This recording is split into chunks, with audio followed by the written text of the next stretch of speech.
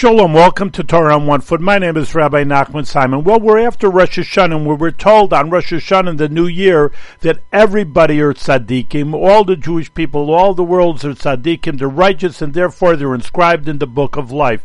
Alright, so what do we do now? We're in the 10 days of repentance, we have Yom Kippur, we're done. No, we're never done.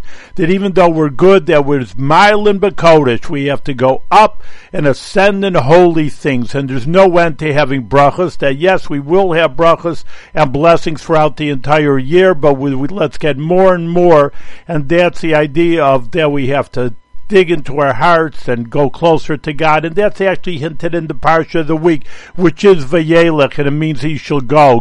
He should go higher and higher, not just go around in circles, go higher and higher and higher until we get the best. There's no end to how holy and how high we can get our blessings. We should have it for all of us and the entire Jewish people and the entire world. Thank you very much.